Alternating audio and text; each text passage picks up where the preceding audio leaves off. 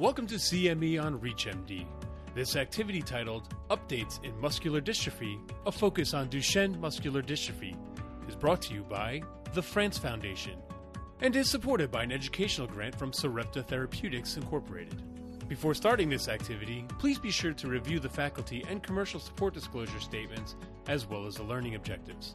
Here's your host, Dr. Jennifer Cottle.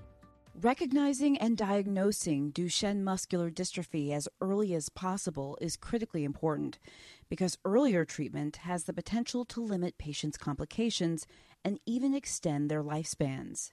I'm your host, Dr. Jennifer Cottle, and I'd like to welcome my guests, Dr. Crystal Proud and Dr. Eddie Smith, to Updates in Muscular Dystrophy, a focus on Duchenne muscular dystrophy. Dr. Proud is a pediatric neurologist at Children's Hospital of the King's Daughters in Norfolk, Virginia, and Dr. Smith is an associate professor of pediatrics and neurology at Duke University School of Medicine in Durham, North Carolina. Drs. Proud and Smith are joining me to share their insights on Duchenne muscular dystrophy. Dr. Smith and Dr. Proud, welcome to the program. Thank you for having me. It's a pleasure to speak with you today on this really important topic that's close to my heart. Yes, thank you for having me.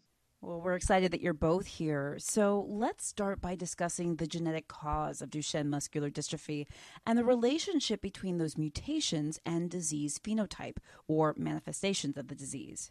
Sure. So Duchenne muscular dystrophy is caused by mutations in the DMD gene, the Duchenne muscular dystrophy gene that's located on the X chromosome.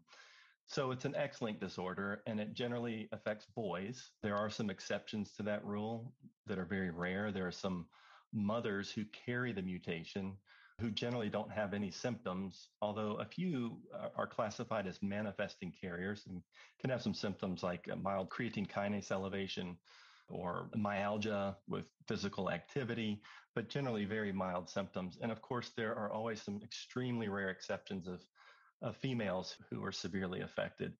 But as an X-linked disorder, Duchenne is generally thought of as a disorder of males. The DMD gene produces a protein called dystrophin.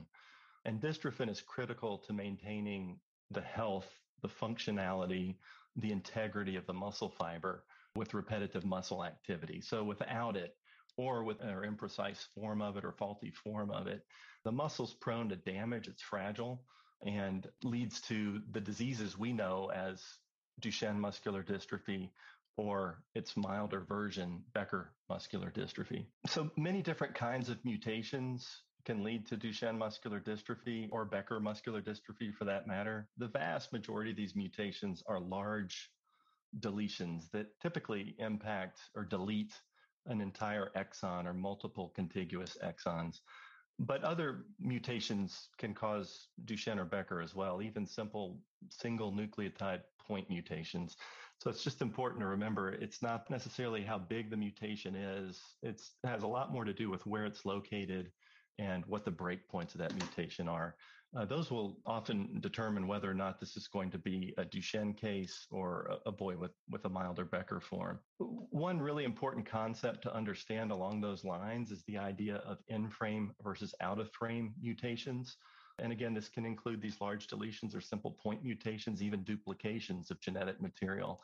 But the key thing is to determine what the effect of that mutation is on the reading frame of the gene from the point of the mutation onwards. So if a child has what's called an out-of-frame mutation, that mutation will lead to the inability to produce any functional dystrophin, hence Duchenne muscular dystrophy. So no dystrophin equals Duchenne muscular dystrophy. Becker, on the other hand, is usually about 90% of the time caused by in-frame mutations. And these are mutations that shorten the RNA transcript, but allow it to retain its syntax, its meaning, its reading frame from the point of the mutation onwards. And in those situations, a patient is able to produce usually markedly reduced amounts of a partially functional dystrophin protein. And that leads to the wide spectrum of Becker muscular dystrophy. So it may even be more helpful to think of Duchenne and Becker not in terms of separate diseases, but they're related to the same gene caused by mutations on the same gene and are often referred to now as dystrophinopathies. but they certainly have very different clinical trajectories. We think of Duchenne muscular dystrophy as a disease of the skeletal muscle, but other muscles and organ systems are involved as well. Can you tell us more about these effects? Certainly. So we have to keep in mind that the structural integrity of muscle is probably most easily thought of in terms of strength, arm and leg strength in particular. But there are a variety of other muscular functions that take place throughout the body and other organ systems that can be impacted by dystrophinopathies, including Duchenne and Becker muscular dystrophy. One such muscle is cardiac muscle, and cardiac muscle is affected in these diagnoses, leading over time to cardiomyopathy, involving cardiac fibrosis, and ultimately these patients are impacted by heart failure. There are also impacts to the musculature that helps facilitate pulmonary function as well.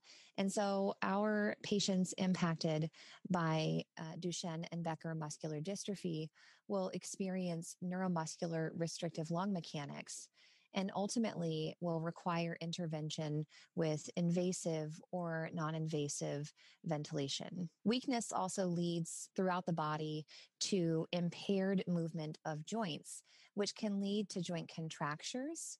And this may require intervention from our specialist colleagues in orthopedics. There may also be scoliosis that can occur.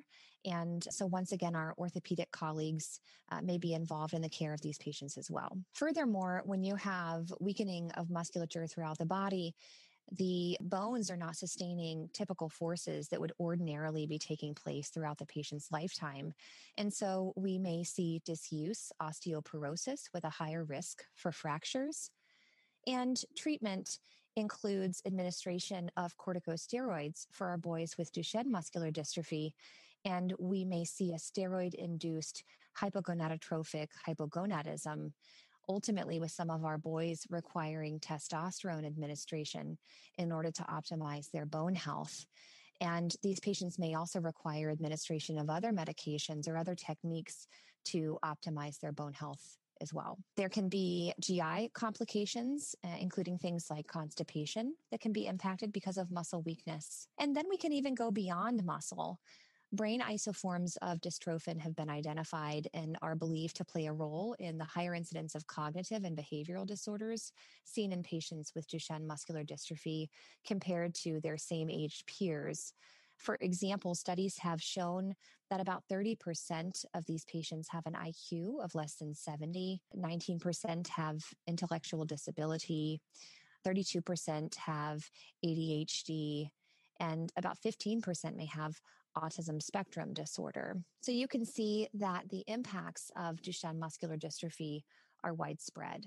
Now, why is it important to establish a diagnosis of Duchenne muscular dystrophy as early as possible? So this is a great question, and it's one that I often get from some of my colleagues. When you look at boys with Duchenne, they often don't begin to really manifest symptoms and begin to develop weakness until they're 4, 5, even 6 years of age. One of our main interventions is to recommend initiation of corticosteroids, and that's usually not until the age of 4 or 5. So what's to be gained by diagnosing earlier in a child who's otherwise seemingly normal and running around and playing? Why pursue an earlier diagnosis? One of the main reasons, in my opinion, is to help the family be able to predict or give them some genetic counseling that would allow them to know if they are to have another child, how likely is it that that boy will have Duchenne? I think Dr. Proud and I both have boys in our clinics who are the older brothers of younger brothers with Duchenne. And oftentimes that older brother wasn't diagnosed until after the younger brother was diagnosed. So this is a really difficult situation in which once the diagnosis is established in the older boy, then the next question the parents have is, could his younger brother be affected? And the answer is yes. Generally a 50% chance of the younger child being affected. So that's really, really important information for a family to have. As hard as it is for them to hear, it's really important information to have. So that's one of the reasons for early diagnosis. One of the other reasons to pursue an early diagnosis is to initiate treatment, which I just hinted at, as early as possible. Currently, the standard of care is to offer corticosteroids again at age 4 or 5. The average age of diagnosis is still right around 4.5 to 5 years of age, at least in the United States. And that's not because we're bad doctors. It's just because of what I mentioned just a second ago. The features, the clinical features of the disease are a bit indolent, not usually noticed until about that age, which then triggers the diagnostic odyssey. Early diagnosis can allow for earlier intervention. It can also allow for a more targeted treatment plan and genetic counseling in the future. Finally, I think I would say that there are several very promising therapies that are in clinical trials and a few that have had FDA approval that may have the potential to at least hopefully slow down the progression of the disease. And I think the community would all agree that the earlier you can intervene in a child with Duchenne and begin to address the underlying problem in the muscle before large amounts of irreversible muscle damage and fibrosis have occurred, the more likely you are to have more of an impact on the overall outcome for that child. So early diagnosis is important for all of those reasons. And one last point, it used to be that genetic testing was hard to come by and it was expensive if you could access it. There are a couple of testing options that are available at no charge for families, for patients. And so the ability to get genetic testing affordably is very easy nowadays. And what specifically should trigger pediatricians to think about Duchenne muscular dystrophy or a similar dystrophinopathy, preferably sooner rather than later? That's a great question. And typically these boys will present because their families or their teachers at school or another individual has identified that they are distinct from their peers in some of their abilities. So they may have difficulties with jumping. They may have a bit of a waddle appearance to their gait. They may have difficulties going up and down stairs. When they're running, they cannot keep up with their peers and they lag behind the group. And these are the things that typically bring these boys in to see their general pediatrician perhaps first, or their family medicine physician, who then hopefully would be able to pursue an initial laboratory workup, which should include a creatine kinase. And that CK measurement would likely be elevated to multiple thousands in the case of a child with a dystrophinopathy. I typically will evaluate with a CK measurement in any child who presents to me with motor delay or gait abnormalities. This is a great screening tool, easily and readily available, and helps to guide my differential and guide my process for referral patterns moving forward. It also, if elevated in the context of a young boy, would permit me to move forward with molecular testing for Duchenne muscular dystrophy by specific gene testing, first looking at deletion duplication and then reflexing to sequencing of that gene if that initial testing was negative. Motor signs are and can be quite subtle early on in patients with Duchenne muscular dystrophy. Most, but not all boys are delayed walkers, perhaps around that 18-month mark. And actually, a significant number of these boys may be diagnosed with non-muscular phenotypic attributes of their disease, like ADHD or even autism spectrum disorder, before it comes to the attention of their parent or their physician that they have some motor challenges. The earliest diagnosis from clinical symptoms may not necessarily be until the child is at least preschool age, like Dr. Smith mentioned, perhaps around age 4 or 5, unless those lab results are obtained for other reasons. So if a child perhaps presents to their doctor for an illness and a comprehensive metabolic panel is pursued, we may see elevations of AST and ALT. And this should prompt evaluation of a CK, because we have to keep in mind that AST and ALT are not only released from liver, but can also be released from muscle. And so these abnormalities can lead to a referral to my clinic and Dr. Smith's clinic, where we would pursue a workup for muscular dystrophy. And sort of along those lines, do you typically refer patients to other specialists once you have a diagnosis? And if so, what referrals do you make? And generally, when do you make them? It really does take a village to be able to care for our boys with Duchenne muscular dystrophy. And there are well-established recommendations for multidisciplinary and interdisciplinary care for these patients. Typical referrals include cardiology, and they will pursue evaluation with EKGs, echocardiograms, perhaps cardiac MRIs, and there are some standards of care for initiating treatments like ACE inhibitors. Pulmonology is involved as well with regular monitoring of pulmonary function testing that might prompt initiation of assisted cough techniques and consideration of things like non-invasive ventilation.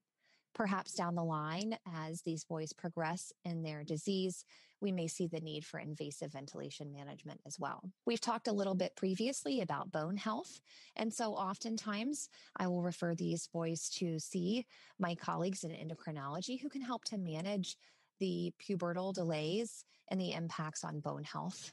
Our colleagues in orthopedics may be involved as well to address things like joint contractures and monitor for scoliosis.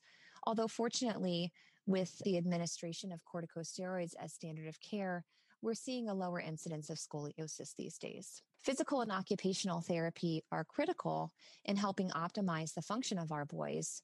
And so it is usually quite early that we refer our patients for PT and OT interventions. Physiatry is also phenomenally helpful to guide interventions and functional evaluations, as well as recommend assistive technologies and perhaps devices. Nutritional management for our patients is also critical.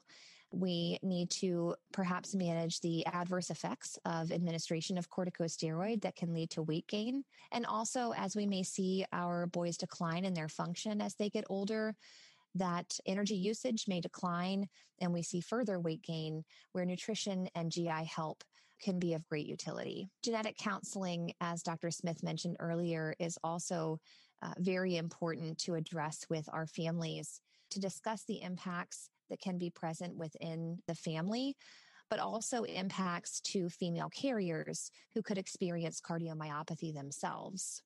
And social work, because it's truly a diagnosis that changes the lives of our patients and families.